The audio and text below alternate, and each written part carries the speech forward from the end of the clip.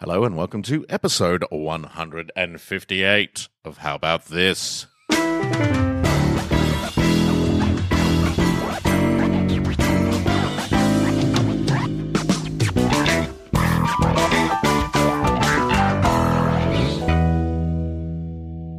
It's a Sunday morning double down. It is. I'm excited by the prospect. It doesn't. I've I'm already- kind of excited, but since we did the quintuple down, all this is like, oh yeah, whatever. But I think I'm excited about it because it's a Sunday. It's a Sunday Sunday morning, and I feel like I've already been for a walk. Yeah. I've been for a big walk to the farmer's market. Really? Got a coffee, got some chicken on a stick. I'm proteined and caffeined up. I feel Nice. like, and so it's the opposite of last time where you were paint fumed and Panadol to the hilt. I know. That's right. Yeah. But you did all right. Well, Yeah, look, to be fair, Rick metaphorically grabbed me by the shoulders and shook me and slapped me across the face a couple of yeah, I times. felt like that was right what at the happened. start. But having a listen to that episode, I've got to tell you, it was me that was slightly off. Really? I had a lot of trouble, as I've spoken before, getting my words out because Right. I was speaking from the heart and being honest and being Right. myself. And I was, a lot of the time hard to listen to. And I also felt like when we were doing the number facts, or you were doing the number facts, Jason and I were fucking around a lot, and like I think that might have broken the flow of Yeah, what don't we. fuck around, Carl. You were fucking around as You well. were fucking around. guys, Fucking- if I've created an atmosphere where you feel like you can't fuck around, Yeah. then I have been doing this podcast wrong. Fuck around. Fuck around. Fuck up, and get fuck around. down.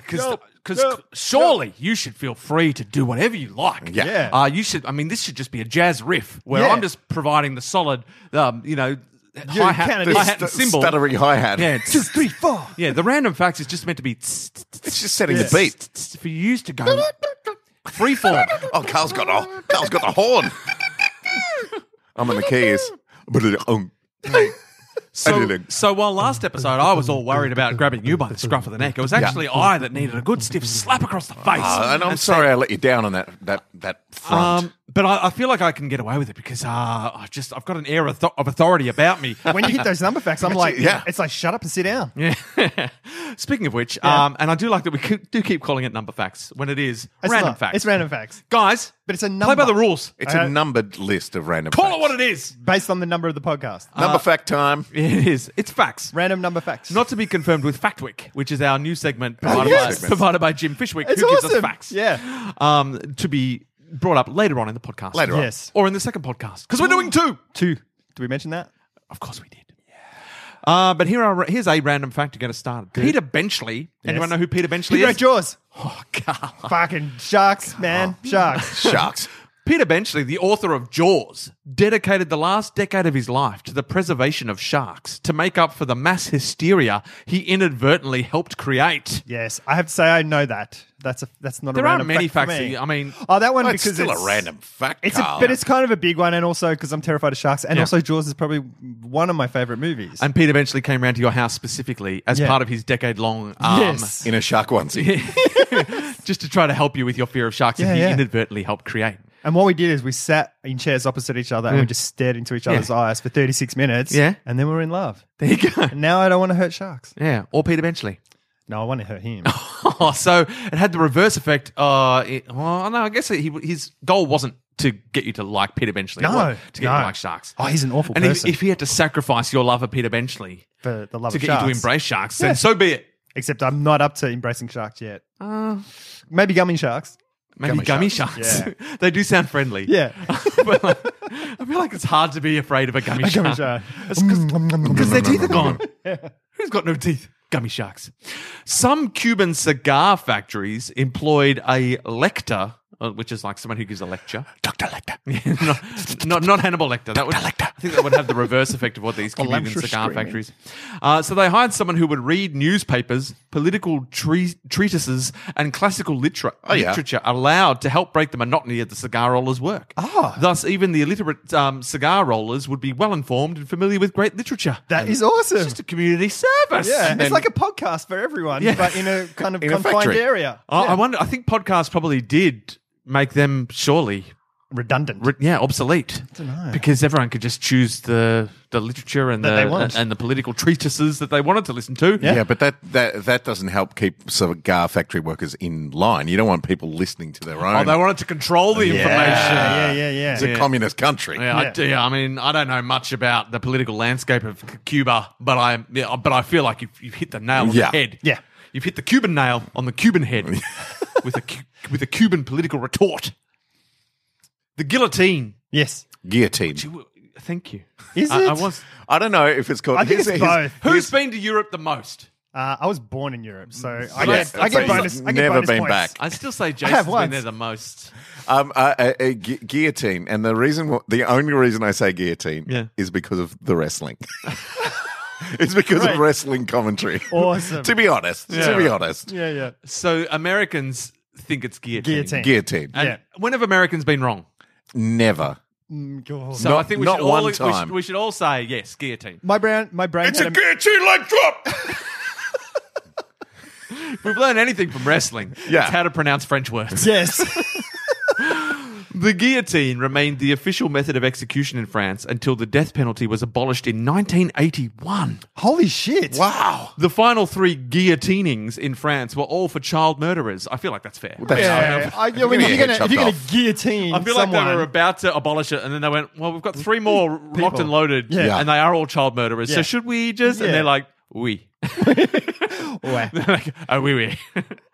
But 1981, I mean, I feel like that's flown under the radar. Yeah. I feel like France weren't really publicising that. The fact that they were still killing people Yeah. I don't think they're doing it in the city square anymore. Yeah. I think No. it's, more like behind closed doors. in the dark and it room does without seem windows. crazy and draconian, but at the same time, America is still doing the death penalty. Yeah. I mean, fuck and yeah. so are so many countries around Yeah. the world. So it's Yeah. like, at least France stopped. Yes. And guillotines, I think guillotine might be one of those things that seems so barbaric. But it's if actually- you research, it's probably like a real probably quick and clean- humane. It's done. It's like swamp down. It's not like when they used to chop your head off and have to take a good few chops. Yeah. I think it was like when Henry VIII had his wife, one of the wives killed. One of them. Because they used to use just dudes. Yeah, with dudes with butchers and axes. stuff with a big axe. He brought in like this specialist swords person from France. Yeah. Who was just like the dude. Yeah. So it was just he did the mercy Michel of Guillotine. cutting her head Yeah. off in one go. Yeah. Yeah. And everyone's like, oh, that was a lot less screaming than we Yeah. used to. Yeah. But I want my money back. Worst show in town. But there must be that weird when you've been guillotined. There must be a moment where you're still conscious after Yeah. your head's been cut. Like your head, Yeah. You'd still be able to see. You'd hopefully- you'd see the inside of the basket. And you'd also And you're hear going, it, like you "Ah, hear that shit." sort of sound, and you're like, "This is it." Like you Yeah. hear like with the sword, you'd be like, "Oh yeah, and then it's done. Yeah. But with that, you hear those. Though your brain does have a lot of protection policies in place. Yeah. That like shock. You'd Like probably be in shock before you even. as you were hear there. and you know it's about as you know, your brain probably goes, I'm checking out. Yep. I'm Yeah. out. And just as you hear that sound, every single chemical hormone Yeah, release yeah. that it's got at its disposal just Yeah. goes, release the hormones. Release I think it. that's the pineal gland in your brain is like when people say there was a light and I felt yeah. amazing and it was like the beautiful thing and stuff. That's your pineal gland just going fucking. Hopefully by at least the mid of last century, they were at least giving people the option. Would you like to be sedated or something like that? Like before you got your head chopped off. Yeah. But if they were going to sedate them, why didn't they just sedate them to death? Like I think there's got to be a certain Yeah. amount Because of, the people wanted a show, Carl. Right. The people Yeah. need a show. We already robbed them of the awesome side of people getting slowly hacked. Yeah, yeah. Their head hacked off slowly by a blunt axe. 1, 2. Make it stop! How was the execution, Jimmy? 7 hits, mummy. 7. Oh. Guys, there is a Canadian cartel which controls Maple syrup. roughly 70% of the world's maple syrup production. That's so cool. It allocates production, sets prices, and maintains a strategic reserve of 40 million pounds of syrup to protect against market fluctuations. Wow. It's the politest cartel on the planet. They're just like, Oh, Oh, I guess I'm here. No, we can't have another you're hair. Irish. Irish cartel. That's a potato cartel, Carl. Oh, really? He's from Newfoundland. Yeah. He's All a right. It's very hard. Sure. I just do Minnesota. God, you're doing it. I just do. yeah, it's all that sort of area. Great Lakes area. Yeah, I just do Fargo Yeah, for yeah. Canadian Yeah. and hope Oh, no one you don't want to notices. do that, eh? Oh, sure. Oh, no. Oh, we noticed you've started producing your own maple syrup there, eh? sorry about that, eh? Oh, we're going to have to shut that down, unfortunately. Don't push me. I'm going to have to come back. We're gonna give you- push that over. Now you get. It's just Irish. We're going to give you The potato 15 cartel is warnings, moving okay? in. You got 15 warnings before we come and we get real serious, okay? So don't go against the Canadian maple syrup cartel. If anyone was out there thinking of starting their own little boutique maple syrup, you probably could. They probably allow a little boutique. No, that's where you're mistaken. You're wrong, eh? Oh, yeah. A lot of people think we're going to allow a little boutique maple syrup, but they're wrong, okay? But I live in Australia. I have no effect on market forces whatsoever. Oh, still, you got to set a precedent, don't you? You let one person start a boutique maple syrup. Everyone wants to start it, and before you know it, bad news, eh? we got trouble. There's I have friends that have that. Like people, he's French Canadian and he lives in Australia, and they go back once a year to help on the family farm, tap the trees and stuff. Right. And we've scored some like pure maple. Yeah. Well, uncut maple, man. That stuff is fucking. Little known fact: French Canadians can still use the guillotine. The French Canadians never outlawed it. Okay. Do you think like it would be a good like heist movie? To bring down the cartel, like a Netflix cartel. series. We don't even let people make movies about it, do we? It's just all hush. It's just a random We fact. don't even want people thinking about it. This podcast is going to get taken down. Oh, you're on the list. Ooh, I'm sorry. Sorry, you're right there on top of the list. Yeah. Oh, and I did want to point out about random facts. Yeah. Because I feel like, Carl, you're always disappointed when you know the fact. You always feel like, it's not a like you don't want to admit that you know. Yeah. But I feel like it's. I mean, I've played Trivial Pursuit with Carl. Yeah. And I've got to say, there's at least 60 to 65% of the world's random facts that you already know. Right. But see, I played Trivial Pursuit with you as well, and you knew 99.9%. That's because you just They were in my memorized short- all the cars. But they were in my short-term memory. They're all gone now. Okay. Like I probably knew most of these facts at Right. one point or another, Okay. but they're all gone. But why are you disappointed, Carl, when you know the fact? It's Oh, you still, should it's still embrace no it. less of a fact. It's always that thing of like, I should just let this slide and not say anything. No, it's so not speak disclosure. up, Carl. I want to seem like a dick. Like, I'm Be the person that you want to I knew that.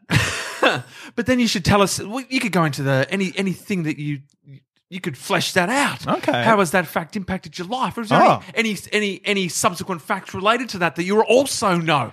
Like just a springboard. All right. Okay, so Peter Benchley. Yes. All right. There's been a whole bunch of people who've done that as well, who've sort of advocated the killing of sharks, who've then had a epiphany and gone, oh, fuck, my life's been a lie. be. That's what I'm talking about, Carl. Look. Mr. Know-it-all. And then La-da-da, hurty-turty. Well, aren't you just the thing? No, Carl, go for it. No, that was basically it. Oh, Like, these okay. people, and then they have this thing of like, fuck, because it's, they're part of the food chain. Yeah. They control certain things, and it's their fucking habitat. It's It's their not our habitat. habitat. It's not. We don't belong there at all. Oh, we've got a subsequent cartel fact here. Oh, there has been, cartel. there has been a raisin cartel managed by the U.S. federal government since 1949. California raisins. It would steal raisins by force, even from farmers to keep prices high, and it finally got taken down recently by the Supreme Court. Only recently, I reckon they had like a 50, almost a 60-year run. The raisin cartel in America. That's a movie. but they were government. They were a government-run cartel, so they're hard to take down. Wow, I know. 'Cause How can governments even have a cartel? Isn't that just the government? Yeah. Isn't that just government legislation doing- around raisin prices? Yep. I heard a thing the other day, and I can't remember where I heard it. Maybe. Oh, la-di-da. Hearing the things. Oh, Gary Theory. I don't know if It's got a theory. Oh, Gary, it's got a theory. And it's making me weary. But we've got to hear his theory. If it's sad, I'll be teary. What's your theory, Gary? I heard a thing the other day, and Yeah. I don't know if we were talking about or it was another podcast or something like that. What? But, they were saying that you can't take Kinder Surprises into the United States Challenge accepted. because Because they don't like surprises. You can have a bomb inside the little yeah, toy. they don't know. Yeah. They class them as a smuggling thing. Like, so they stop all Kinder. Like you can You can't have they can anything import. inside of anything. Like you can't Right. have Yeah. things inside your suitcase. Can you bring a baby, like an unborn baby into the country? Has it got anything inside its belly? Probably a Kinder Then no. Surprise. No. Well, if we can't see what's inside its belly, Right. no babies. Okay. Yeah, they class it as a container that they can't Right. see into. Gee, I feel like they've got the technology to see what's inside that Kinder Yeah. Surprise. You'd think. Like- I mean, this chocolate is impenetrable. We've used all the gamma and alpha and Maybe infra there is a rays. weakness. I mean, in their they do technology. have Kinder Surprises there, but I think they import it through proper channels. But if Yeah. you just rock up to customs Sounds and like they a- scan you, sounds you've got like a a Kinder Kinder. Surprise cartel. Government cartel. Yeah, that's what I'm thinking. Yeah.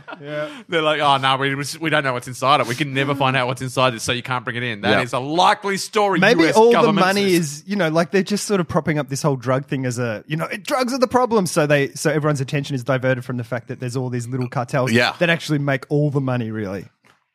I have a Kinder cartel. Do you? I can't talk about it though. Well, that sounds weird, dude. It does sound weird. Moving on. It's just moving on. It's just a Geary run cartel of kindergartens, Of kindergartens. where he's training children how to unwrap Kinder Surprises. Wasn't that is it the ABC Learning Centres? Was that what they were? Yeah. They were like a kiddie cartel. Like, run by some dodgy dude. Yeah, yeah. And then it all just came out that he had no money. It was just like a wheeler and dealer. Yeah, who it's like decided, not a pyramid what's- scheme, yeah. but just like... It was like, it's a real boom industry. Oh, you got to get on board. Yeah. Bloody gracious, mate. Bloody gracious. Oh, come with me. Oh, no, trust me. Trust me. Well, put my sign out the front. and then they all just shut down. Yep. This is all built on lies. This is a kindergarten of lies. I mean, in UK, the most common cause of death for men under 50 is suicide. I mean, it sounds like a startling fact, but I feel like it makes sense, I guess, because like diseases aren't really getting people under 50. But still, it does seem like... I guess that makes sense, really. Yeah, if you think about it, it makes sense, but it's still kind of shocking. It seems like a shocking fact. Yeah. Then when you sit and think about it, you're like, it probably makes sense stats-wise, but still, shouldn't be. I mean, come on. Yeah. I mean, are you okay? UK? Are you okay, UK? .com. In 2012, rumors began circulating on the Iranian internet that Pepsi planned to use powerful lasers to shine the image of their logo on the moon's surface. Thousands of Iranians climbed onto their roofs to stare at the moon. When nothing happened, some of them brought Coca-Cola out of spite. So I think you know where that rumor started. Yeah. Irate Iranians. Coca-Cola. Hate buying Coke. Yeah. Coke's like, how can we Spite get buys. people? Just spite buy people. Yeah, maybe they sold it. Maybe they just changed the name of Sprite to Spite and sold 1 million bottles in an hour. So I mean, that I do feel like all of that marketing has become so convoluted. Like they understand the way the human mind works that they're like, we could advertise Coke on the moon. Yeah, it will cost us so much. Or we could just start a rumor that Pepsi is going to advertise on the moon. Yeah. And that's going to backfire against Pepsi so much that we're going to sell more Coke by starting that rumor than we would by actually shining Coke on the moon. Imagine like the Pepsi advertising guy who's just sitting in his office, like flicking through messages on his phone. He hears footsteps coming down, tick, tick, tick. The door slams over and he's like, Leon, what the fuck have you done? It's like, I didn't do anything. You're on the moon? I didn't. What Where are are we getting these lasers, Leon? What are you talking? You're fired, Leon. I didn't do anything. And then his opposite number in Coke is just getting high fives. Yeah. Well Good job, done, Leon. Gregory. Your brother at Pepsi must be very unhappy right about now. There was when all the advertising in movies and stuff was happening. Yep. They started doing similar things like that. Like there was one where Coke was always in the hero shot or, in good things that you associate with good. And it was also something like there was a dungeon in the movie or something and there was like Pepsi in the dungeon. So you'd associate it with bad things and stuff. What a time to be alive. I saw Blade Runner. And it is great. Oh, there you go. It So you is get the Geary amazing. thumbs up. Cool. But Did not let him down. like talking about advertising in movies because it's Set in a world where advertising is pervasive. yeah, Yes. There's a lot of it, and it's funny because like at the start of the movie it comes up Sony a boilerplate, and then Sony pictures, Right. and then throughout the film Sony stuff. there's a lot of Sony advertising going on, a lot of Sony, and I'm sure Sony companies, other Sony companies that they own. It's all owned by the Yeah. Everything's owned by like 3 companies. now, I Yeah. think. So, but it is great. It is fantastic. It is a long film on paper, but sitting in the cinema didn't feel like that at all. So don't watch it on paper. Yeah, don't watch it on paper. Unless you I got a lot was of looking at the time. running time. I was like, 3 hours. Jesus. Oh, really? Yeah. Shitballs. But it is fabulous. The Goz doing his great kind of noir being the thing. Goz. Yeah, Goz. yeah. It's like Drive. Only God forgives Goz. Nice. Cool. Just Best like kind of Goz. Yeah. The best. Oh, And- God forgives though. Such a crazy fucking film. Gets inside your head, gets under your skin. We were in Canberra and you guys went off to see that. Oh, and my you God. guys came back and it was like shell shock. Yeah. Like it was like, you're like, and then I went and saw it I when don't know I how got to back feel to anymore. Melbourne and it was like, Yeah. oh. Yeah, you walk out of the cinema into the real world. We walked out of Canberra cinema into Canberra like shopping mall, and we were just there like, what just happened? I can't look at people in the eyes. But it's like that's the movie starts and like 5 seconds in, you're like, and for the whole movie, just like it's variations on that. It's like, and you keep thinking you're going to get release, and you don't. Yeah, it's very good. If anyone hasn't seen Only God Forgives, and you want to realize that you're alive, and I keep going like on Netflix. Drive is on Netflix. Yeah. And I keep going to it and I pause on it to watch it, and I'm like, have you not seen it? No. Oh, you should. Because I'm always like, it's not as full on as Only God Forgives. It's a gentler ride. Yeah, much gentler. There are full on moments in it, but it's like Only God Forgives was a step up in kind of that tense. Because I feel like Drive, he's got. He probably loves that what he did in Only God Forgives. He loves that mood and doing that to people. Right. But because Drive was kind of his sort of breakout hit, he probably had to compromise on that a little and give it a little bit of Hollywood, like a little bit of pizzazz. No, some nice stuff happens. Right. There's some, you get some relief. It's fine. Okay. And then because that was a hit, he was like, "No, I'm going to make it my way. Do what I want."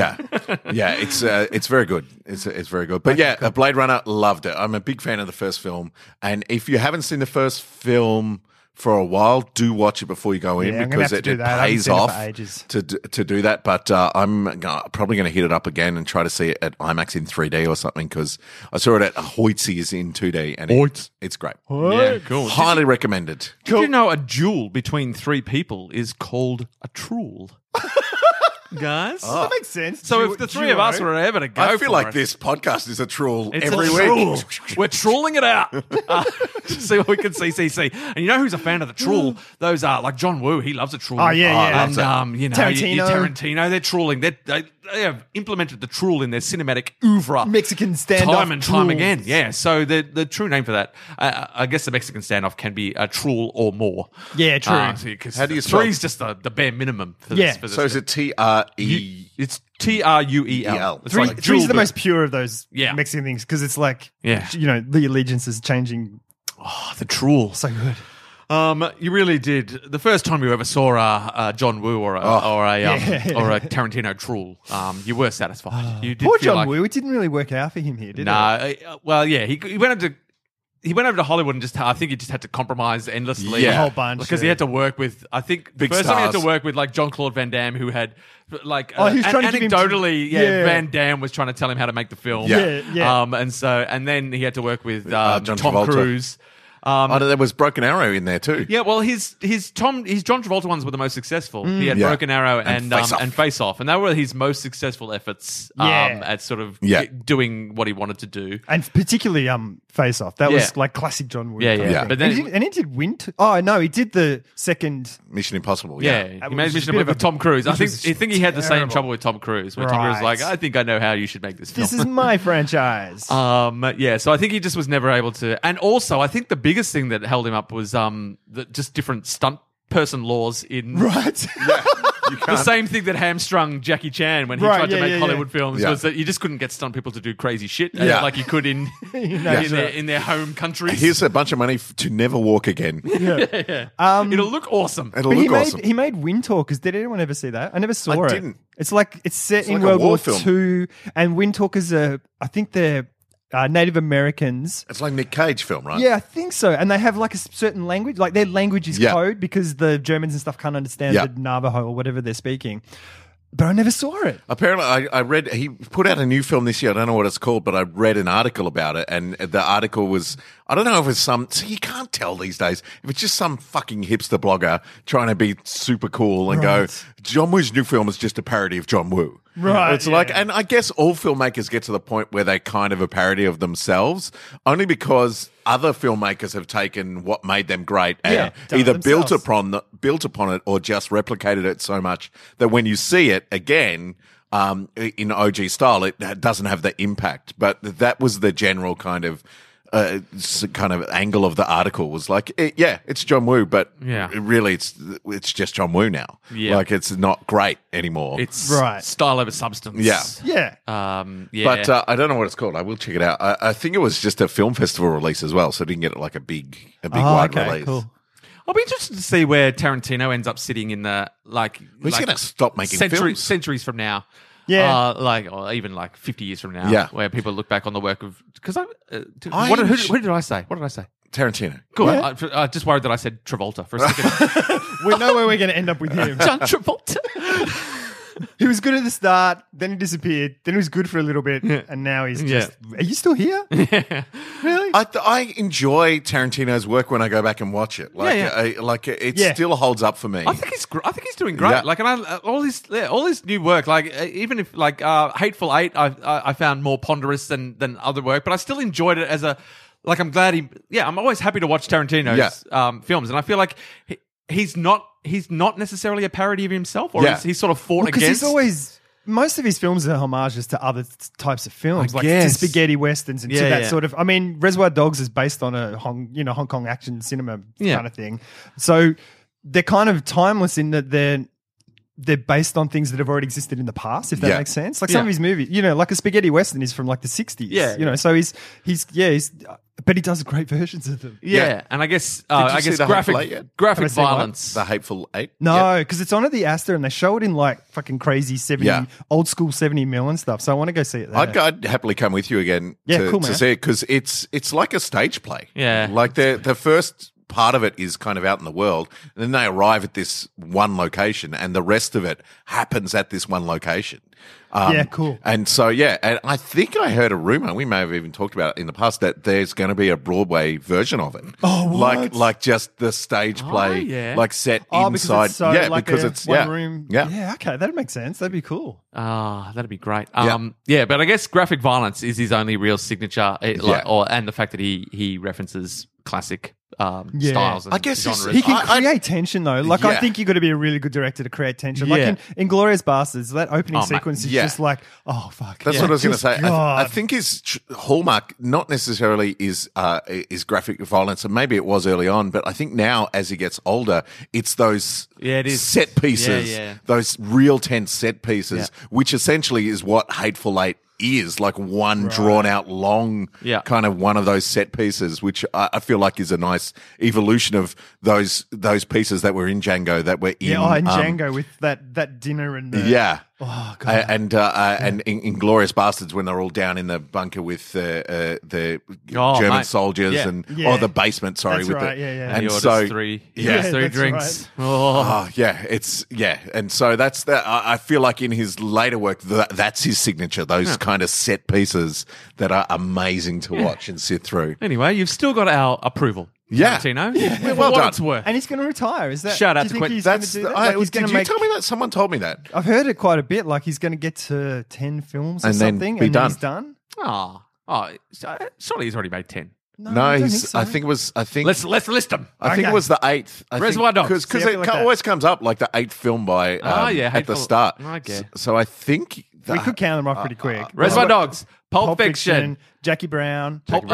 I suddenly said Pulp Fiction again. It was so good. True Romance. No, he wrote that, but he didn't direct it. Oh, right. Tony Scott. Tony Scott. Yeah. What are we up to? 3. We're doing well. He's got so it's the recent ones: Django Unchained, Inglourious Basterds, and what's his name? Hateful Eight. Hateful Eight.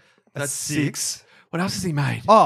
Kill Bill. Kill Bill 1 and 2. So I don't know if that counts as 2 movies. That counts as 2, surely. It does. Or is it a movie in 2 parts? I don't know. Because that's it. That would put it up to 8. That's 8, yeah. Unless there's one we've forgotten. Oh, yeah. I'm going that to makes just sense. double check. So he's only got 2 more. I think so, yeah. Oh, man. Yeah. But it'd be good to, I don't know. Directors are still making good things. That's the good thing about a director is that you can be old and still make good movies. Yeah. Grindhouse, the Death Proof, which is a short. I wouldn't count that. He's made little So Reservoir Dogs, Pulp Fiction, Jackie Brown, Kill Bill 1 and 2, Sin City, guest director is there. Not so much. Grindhouse, the Death Proof one, Inglourious Basterds, Django, Hateful Eight, and there's an untitled, it says here on IMDb, 2019 untitled Manson Family Project. Oh, Jesus. That is going to be awful. Thing. Oh, that's not a sub. No. That's I'm torn. I'm torn on that one. I don't know if I want Tarantino doing biopics of particularly horrible. Yeah, and particularly for all the reasons just we said, like the tension and the violence and all that with that story. I already feel don't want to see nauseous that. thinking about it. Tarantino, you might be losing us with your ninth outing. She's pregnant. We just told you still had our approval. Yeah, but his 10th will be like a rom-com. Just like getting like Tom Hanks and like Meg Ryan back together. It'll be like a digital Meg Ryan of when she was like 1980s Meg Ryan. When Sally shot Harry. Guys, did you know the 4 vultures in Disney's The Jungle Book were originally designed and supposed to be voiced by The Beatles. the Beatles? And that's why they got Liverpudlian accents in them thing. But we didn't want to do it, did we, John? No, we didn't. We had. I was all for it. I'm not sure what our reasons were behind it. As the Beatles, I mean, we could have done it. We had all the time in the world. It was all me.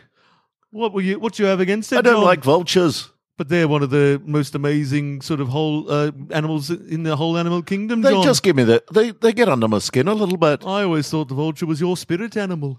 Oh no, my spirit animal is a koala. The koala. Yeah. Oh, what do you like about the koala? What speaks to you? They've got chlamydia. Oh, and so do you. Yes. That's been widely reported. One time, I'm Paul McCartney.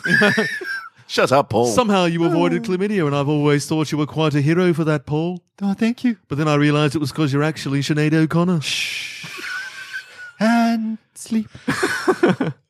He's put me to sleep again. But then I went and saw The Jungle Book, John, and I regretted that we weren't the voices of the vultures. Why's that? Because I thought it was a bloody good film. And we could have been in it. I was in the remake. What? Yeah, John Favreau came up and said, "Hey, John, And you went and did it after you're the one that pulled the plug on our original endeavours. here's another thing you don't know. What's another thing I don't know? I was in John Favreau's Iron Man. Who were you? Iron Man. No. I that was whole in the time. suit the whole time. So when they weren't showing Robert Downey Jr.'s face, It's me in the suit. you were the one flying it? Yeah. I was Pepper Potts. Shut up, Sinead. Though that does check out. The same cheekbones, the two of you. And That's so right. were you only in the first one though, John? I feel like you weren't in the second one. That suit was flying in a very different way. I was the Hulk. You were the Hulk. Yeah.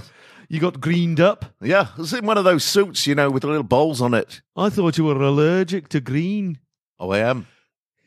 And how'd you do it then? Didn't look in the mirror. I banned mirrors from the set. Oh, that makes a lot of sense. You've really learned how to game the system, John. Yeah, and I said, "Well, you'll be working a lot in green screen." I said, "No, I won't." No, that's not the way. Make John, it blue. That's why blue screens now. That's why that whole technology took No, off. no. Because you're an allergy to green. Yep. Can't bear it. It's not easy He's not disliking having- green. I'm Paul McCartney. Are you though? There's a lot of speculation about whether you are or aren't Paul McCartney. I'm Paul McCartney. What possible benefits do you have, Sinead O'Connor, of pretending to be Paul McCartney? Money. Yes, I do feel like Paul McCartney's estate is probably worth a darn sight more than Sinead O'Connor's. I'm Paul McCartney. Are you though? And what as living the life of Paul McCartney, Sinead? What's the most uncomfortable thing you have to do to keep up the ruse of being Paul McCartney? Strap on penis. Well, do you have to do that though? What's the most exciting public event you went to, Sinead, in the guise of Paul McCartney? New Star Wars. You went to the new Star Wars premiere, Yeah. the Force Awakens. Yes. And who did you take as your date, Paul McCartney? Sinead O'Connor. Well, that must have been tricky, must kind of a have been Mrs. Doubtfire very situation. difficult. Was a little Mrs. Doubtfire where you had to keep making excuses to go to the bathroom, change it into your Paul McCartney suit, change it into your Sinead O'Connor suit, back and forth. Everyone's going, we never see them in the same place at the same time. You know what? I was Kylo Ren. Were you? Yeah. In the movie? In the movie. Or at the premiere? In the movie. You are very versatile, John. Oh, yes. Any time that a character wears a mark, it's probably me. Oh, that's right. Because I guess the biggest complaint that was put against you in your younger acting years was that you always played John Lennon. Like every role you played, whether it be in A Hard Day's Night or Help or the one about the war, that you always had it was basically John Lennon. It was basically me. I mean, a lot of the time you were literally John Lennon in the film, so that made a lot of sense. But if you go back and watch Iron Man Yeah. or you watch Kylo Ren, Yeah. it's just me. it's still John Lennon. It's just me. Yeah, I guess sometimes films just need a little more John Lennon. Without actually appearing in them. That's amazing. Anyway, All right. we got to go and make Jungle Book 2. This time we're going to do the voices. I'm Balu. Are you though? Are you, John? I'm Paul McCartney. I don't know about you, Sinead. All right. Bye. And that's the end of Random Facts. Wow. That's the end of Random Facts / Number Spread of Facts. Random Facts. We've been talking a lot about movies and adaptations and things like that. And there was a question, I think, around that sort of thing that we should, I reckon, segue into seamlessly. Oh, yes. Have you got it there? I do. It is here. Yeah. It is from... Where is it? You don't have it at you all. don't have it. Have it. This Where whole is it? podcast, as we Scroll, said, is scroll, built on scroll, lies. Scroll. Where was it? What was it? I don't even know what you guys are talking about. Really? I thought I saw it. Because I actually don't know what you said. Like, I don't know what you were trying to segue into. I've got it. Oh, no. Okay, we found it. Yeah, so it's from Jim Fishwick, and it was actually a reply to his own fact. So it was after the Factwick. Yeah. Jim, for fuck's sake, just put 2 different posts up. Make it easier for us. So it looked like it was. But hidden. thank you for your contribution. I'm going to read it. And a question, because he gave us a fact. A Factwick. What's the best / worst adaptation you've seen? Comic to film, film to novel, TV series to musical, etc. So any adaptation of something to something. Yeah. He wants us to know it encompasses any adaptation that you can think of. Yeah. I'll start while you guys a comic book film that is terrible. Yeah. Of a comic that I really quite enjoyed in the 90s, Spawn. Oh, yeah. It is terrible. At the time I was watching it and I just liked seeing Spawn on the film, and I remember coming out going, it was okay. I rewatched it recently. It was on late at night. Atrocious. It is fucking atrocious. Like, so fucking bad. Yeah. And I know that that's not a kind of a mainstream one that people are either going to know the source of or even the film, but yeah, that was terrible. And that was in the same era as the underrated adaptation of The Phantom. Oh, yeah, I like with Billy Zane. Starring Billy Zane. Yeah, I like which was, that. Yeah, that's what I mean. It's like, it doesn't really get as much props as it should, but it's quite a delightful little romp. Because they didn't go for the full suit. It's more, they've like made it in the style of when it was written originally, like in the 40s or something. It's like a kind of. Yeah, it's got more of that Raiders of the Lost Ark. Yeah. It's got that kind of adventure film. The big movie matinee. Perfect. Adventure film. Yeah. And Billy Zane's like just all charm. Yeah. He's so awesome. they resisted the urge to go for a gritty reboot, which every other superhero thing seems to get drawn to, like Spawn. It's like, we can make this really dark. Yeah. Really. I've got one which is Daredevil. So the Daredevil movie is a terrible adaptation. It really is. And then the Daredevil TV series is an awesome adaptation. Yeah. So. The Daredevil movie was on recently, and I couldn't do it. No. I watched a bit of it, and it was terrible. It was when he just met Elektra, and So it was and they raining had this in the fight. park or Yeah, something? they had this fight in the park, and it was on the seesaws. Yeah. It was like fucking seesaws. Yeah. Really. It was shithouse, and even though it wasn't great, the director's cut was better. Yeah. Because the director's cut put in a lot more about him being kind of lonely and stuff. Right. But and you know, the trouble of being like trying to lock out all the sound and just trying to find peace inside all of it, but it's still a fucking terrible movie. Yes. And the TV series is awesome. Yeah, the TV series is great. One of the greatest, I guess, stage adaptation, adapting a stage show to a movie was Cabaret. That's an awesome where film. The movie almost completely eclipsed the stage show in terms of being awesome. And that's so rare as well, because normally books are better because they can spend more, like, you can spend a whole bunch of time doing all the stuff, whereas in a movie you've got maybe 2 hours or 3 hours possibly or something like that, and you can't get all the things in there. And so you got to make choices and cut and edit and skip this whole storyline and merge those characters and stuff. So he's also got film to novel, and there's all those kind of I think there's also novelizations of films, you know, like Star Wars, the novel, and stuff, which were never great because they never really added anything. Lord of the Rings was a great book to movie adaptation. But The Hobbit, not so much. The film no one wanted to make. Yeah. I'm trying to think of what else. Oh, it was because I was watching the Hunger Game movies. Oh, yes. I haven't read the books. Yeah. And they're great. I really like them. I haven't watched the last one, but I like them. They're great. They're well made. Yeah. But I was also watching them going, this would mean heaps more in the book. You know, like it was like, I think I texted you because I knew you'd seen them saying, like it would be an awesome TV series. because each book has all these sort of, you can see where the chapters are and things like that and how it ends. Like each season would be one of the books, and it would be awesome for that. And as a movie, it's good, but it's also like there's not those relationships there. I didn't get past the first film, right? And here's why. And I don't know if it happens. So spoilers, I guess, for Hunger Games if you haven't seen the Hunger Games or read the book. Stop the podcast now. Go watch the Hunger Games. Yeah. The whole series. Welcome back. I haven't seen past the first movie because I thought the end, and I don't know if I'm pretty sure it probably happens in the book, but I thought the end was such a big cop out because the whole promise of the thing is that the bad guy. only one person survives, and like 4 people survive at the end of the first like Hunger Games, or 3 people or something like that. Two, her and Peter. It's 2. Yeah. But, the cop out is that there's the guy who's the bad guy, supposedly the young bad guy who's just like a maniac. Yeah.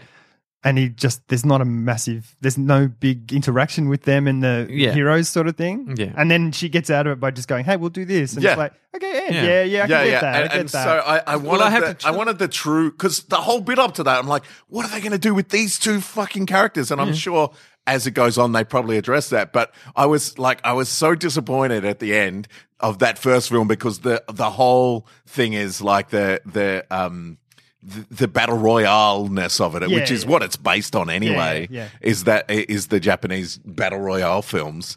And then you have a cop-out where... But it might have been written knowing, like when the author, when she wrote the first book, she might have already had the second book in mind and ends the first book to spark the second book. Because in the second film, it's like, you know what? You fucked the system, so now you're going to get fucked. Yeah. But that's the reason why I checked out. I'll dip back in because you guys have said it's great, and I'll dip back in. And I like the world as well. But I was so disappointed. Like for me, it just broke it. I was like, the promise of the whole film is everyone enters, one person leaves, and then 2 people leave. I'm like, oh, fuck off. But they made them do that. That's the whole thing. They said, because they said there will be no one winner. You're either going to give us 2 winners or no winners, because if you don't let both of us win, we're going to kill ourselves. I'd rather them have killed themselves. Fair enough. So like, stick to the promise. But that wouldn't give you the promise of 1 winner. There'd be no winners. Yeah, there'd be no winners. But there wouldn't be 2 fucking winners. But there'd be no winners. So you're still not delivering on the I'd promise. rather no winners than 2 winners. Wow. 1 winners or no winner. I'm gonna pause you there because this is getting into one of those loops that we okay. And you know what? I'll watch. I'm happy that it's others. not me, because it's normally me involved in this where I've missed something and I'm like, no one understands but me.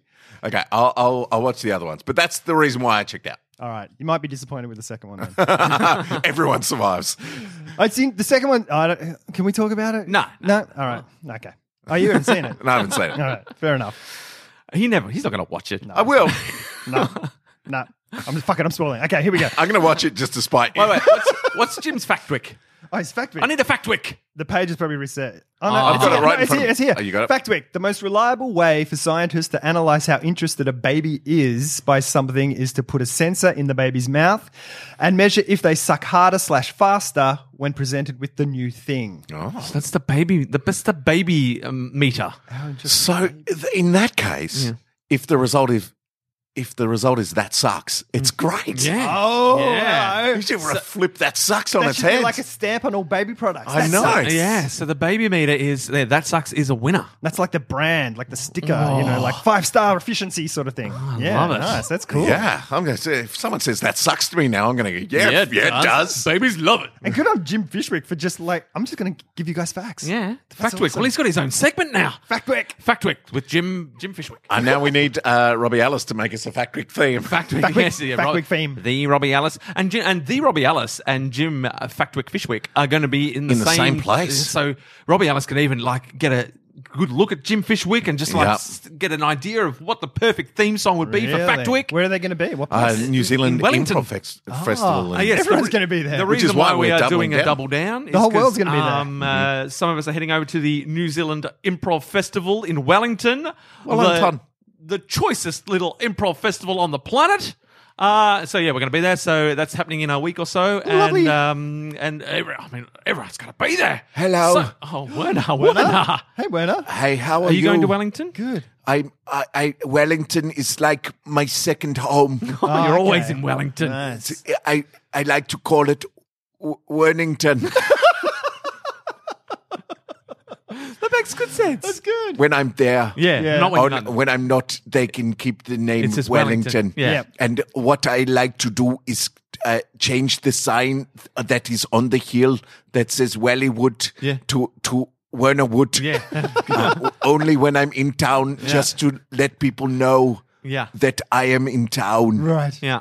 I've been struggling, trying to remember what I said I would write for you. Oh, Werner. I've been sitting in the corner of the garage, and every time Jason comes in, I say, Jason, what did I say I would write for the podcast? And that fucking guy is useless. If only there was some way that we could have gone back and listened to some sort of recording of where you'd promised what you'd done, and then you would know exactly what you'd done. Kirsty's live performance. I do not Never to happen again. ever listen to anything that has been recorded. Yeah, that's Oh, fair. really? You don't trust the recorded word. Not at all. Really? When I watch back and edit my films, I read lips. Okay. That's why some of your films are quite abstract. Yeah, the tone that the actors are using is really odd. So I think I remember it was you were writing sort of a fan fusion of the Bible, with sort of the New Testament, The book with the Jesus. the Jesus part of the Bible fused with the Harry Potter sort of universe. Oh, it was Jesus yes. Potter. That's goes right. to Coming back to me now. I think it was Pugwarts. I'm going Which to write was a wizard school run by pugs. I'm going to write this down in my phone. Yeah. Jesus Potter goes to Pugwarts. Jesus Potter. Oh, fucking autocorrect. Jesus Potter's different. That's about a golfer. Yeah. A Mexican It's golfer. about a golfer who can walk on water when he hits it in there. He's not afraid of water hazards, and that Yeah. makes his golf game so good. A1. Yeah. Although the ball still sinks. Oh, fuck. Jesus Porter is now what is written in my phone. Jesus Porter. That will be enough to remind you. It's the sequel Porter. to Preta Porter. It's like a guy who takes bags. Up It's to a guy who takes bags and turns them into bigger bags. With a My rich bag vein. seems slightly bigger than when I put it in. Yes, it is. Open your bag. It's fish. There's not enough fish to feed my whole family. What about your other bag? It's Wait, bread. I managed to feed my whole family. I have one other thing Sweet Bible deep cuts Turn we're on going your into. shower. It's wine. I would like to say while I am here on the microphone. UK, are you okay?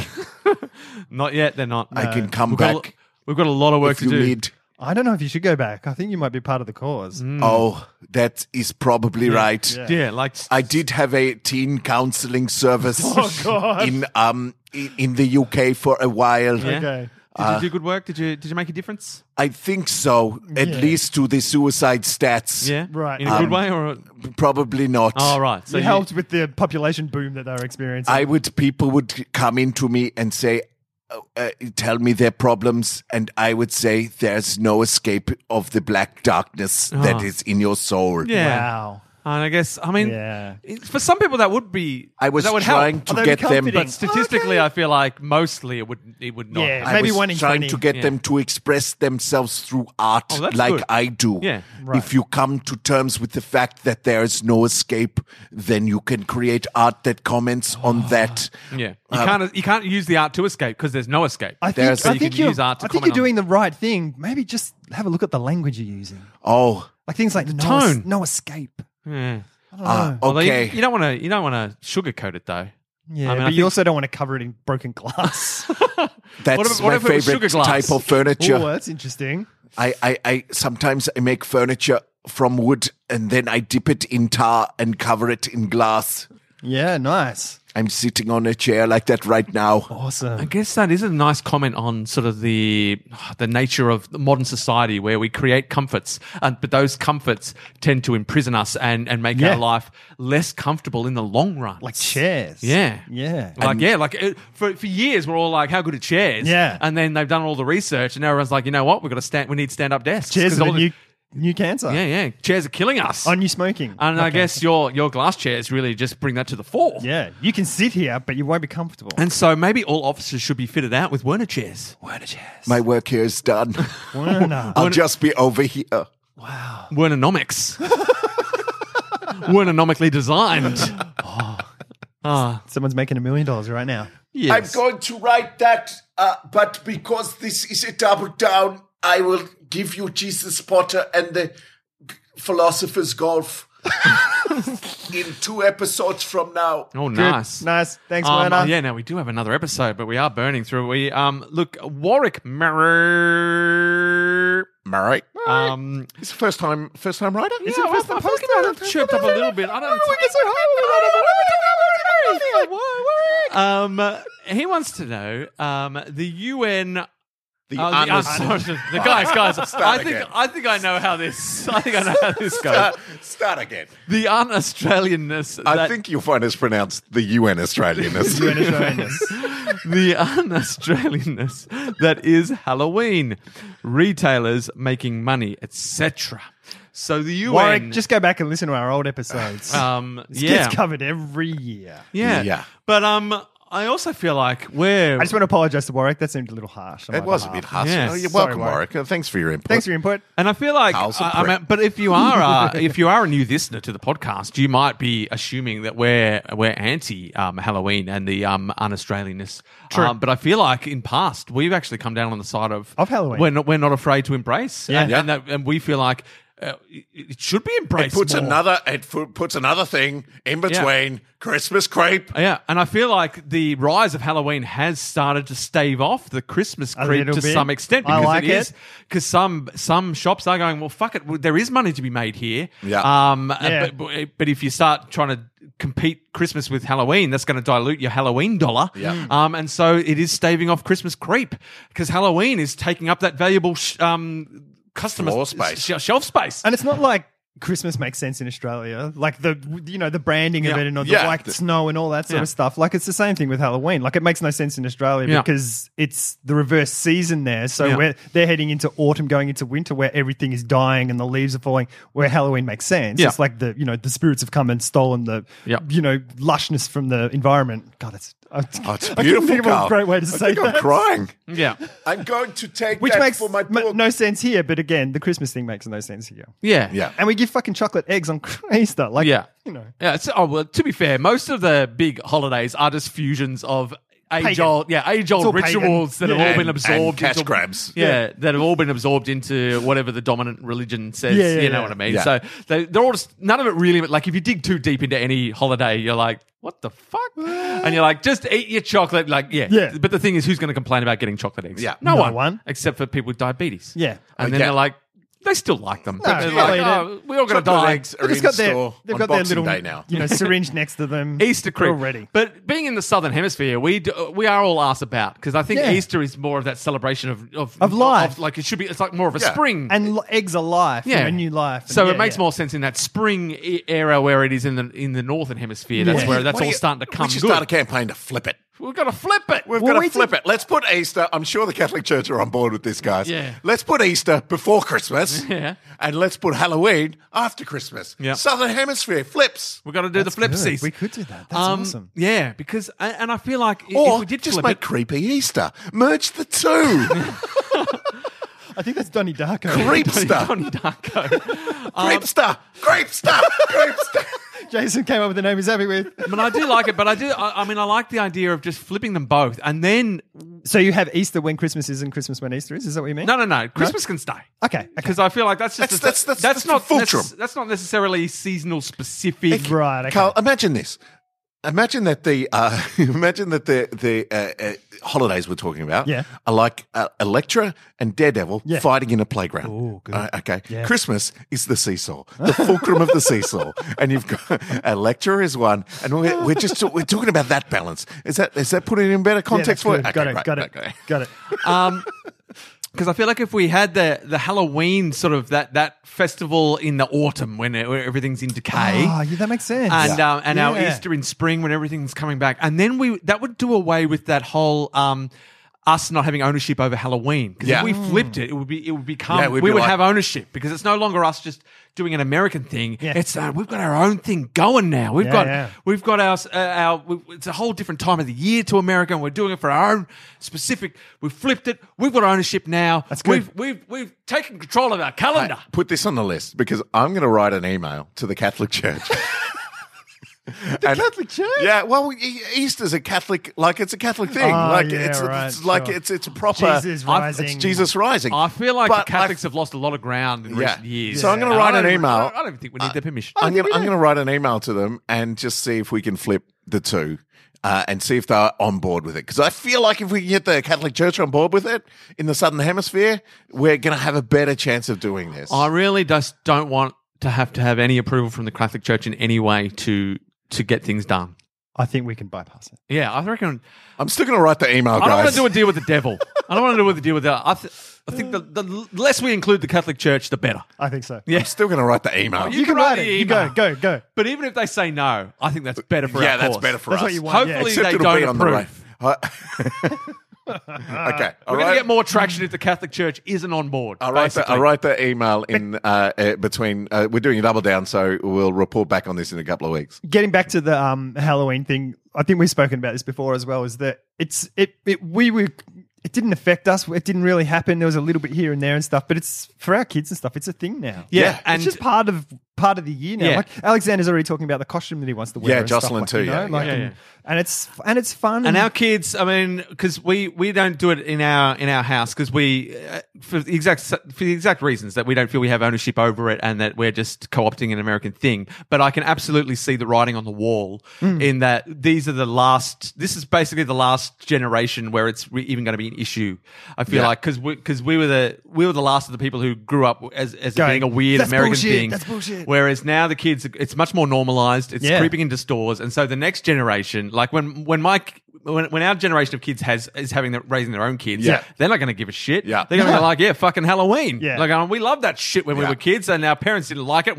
That's going to make us embrace it even more. And it works well. Like there seems to be a good system, and I don't know how it happened. Is that you put balloons out front of your house if you want kids to come knock on your door. Yeah. So we've got you do some Halloween decorations, and they know to come to your place, and if next door doesn't have that, they won't go knock on the door and stuff. So you don't get bothered if you don't want to be bothered. Yeah.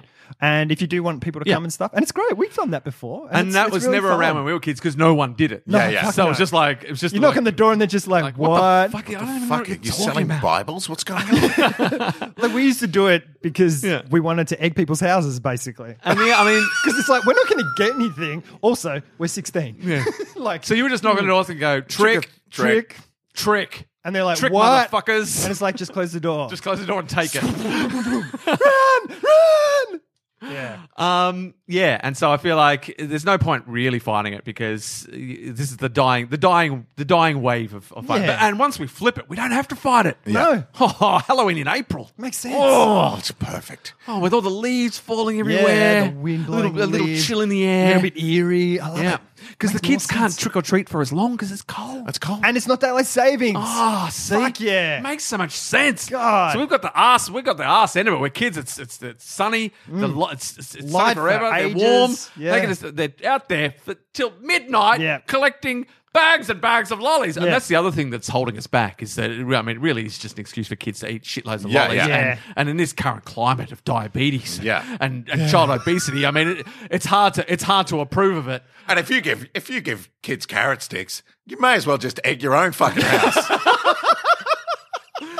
Or just the carrot sticks, splayed out on the ground. Yeah. It's like just writing "fuck you," like just "fuck you." But at the same time, there's not as much stigma around giving kids shitloads of chocolate eggs on Easter because we've all grown up with it and we're just like, fuck it. It's just that one time of the year where they we just got to accept it now. There's 2 times of the year where kids just make out like go bandits. Crazy. Yeah. Because we were like, what do we do? And we're like, fuck it, let him eat it. And anyway, like dentists say, your kid is better eating 100 lollies in one go than eating don't one rate lolly 100 every day. times because of your teeth. Like you get maximum sugar overload and that's it. Like you hit saturation point. So you better just let go. Fucking pig out. Also, they'll feel like shit. Yeah. And they're like, oh, I don't want to eat sugar again. Yeah. Till tomorrow. Till tomorrow when I've recovered. Just like me with hangovers. Oh, I'm never drinking again. Oh, an hour has passed and I feel slightly better. That brings us almost bang up to the hour. So we are going to end this episode here. Saving all of our sweet content for our next episode. So we're going to record. We're going to go get a drink and then record the next Double Down. You'll hear us again next week, unless we dump these up both at the same time. Oh, how do we feel about that? How did it go last time? Because I know that people liked it, but then they're like, "Where's the new episodes?" And then interaction stopped. I feel like I like the. It's tough because I feel like you could probably get away with it more with a Double Down because it's only 2 weeks. Yeah, true. Whereas That's if you're true. doing 5, I think I would advocate spacing them out again. I'll just edit them together before we leave, and you can throw it up from the Dropbox when we're in New Zealand. I have to do work. Let's just put them back up. No, I can do that. That's cool. All right. Well, we'll. I could say I would say you could almost get away with putting both up. Yeah. Because you're not having the 5-week break when people binge. You're only having 2 weeks. Yeah. Because that was the only problem, is that you're not interacting. It's not that people forgot about us. Yeah. We disappeared. we were like Johnny Come Nevers.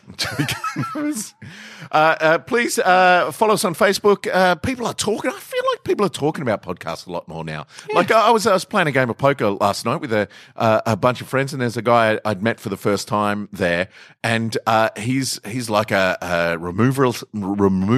I can't even say that. It's like phenomenon. Removalist guy. Removalist. And he was a really nice guy, and he was saying they were talking about podcasts, and they said other people mentioned, how about this? He's like, oh, you've got a podcast. I used to think podcasts were lame, and I just didn't go there. And then I started listening. And I love podcasts now. So I feel like just you kind of general punters are listening to podcasts more. Well, because there's also more podcasts. There's also bigger podcasts now, because it's also a really great way to build a market for when you wrote a book or something. Yeah. You know, so there's a lot of kind of like, we can use this as a thing to do this, where it's not being done, where we're just doing it because we fucking like doing it. Yeah. So yeah, it's part of it's up there, you know, there's TV and there's radio and there's this and there's that. And there's so books, if we're on the crest of the wave, guys. We're on the crest of the wave. So if you find yourself in one of those conversations, please do mention how about this. Thanks very much for listening, and we'll see you next week. Okay, bye. See ya. Shred my whip, Hooly Doolies. I knew you were going to say it, and I was like, "Fuck it, I'm not playing this thing." I've got to think of something better. I didn't realize it was going to turn into a thing.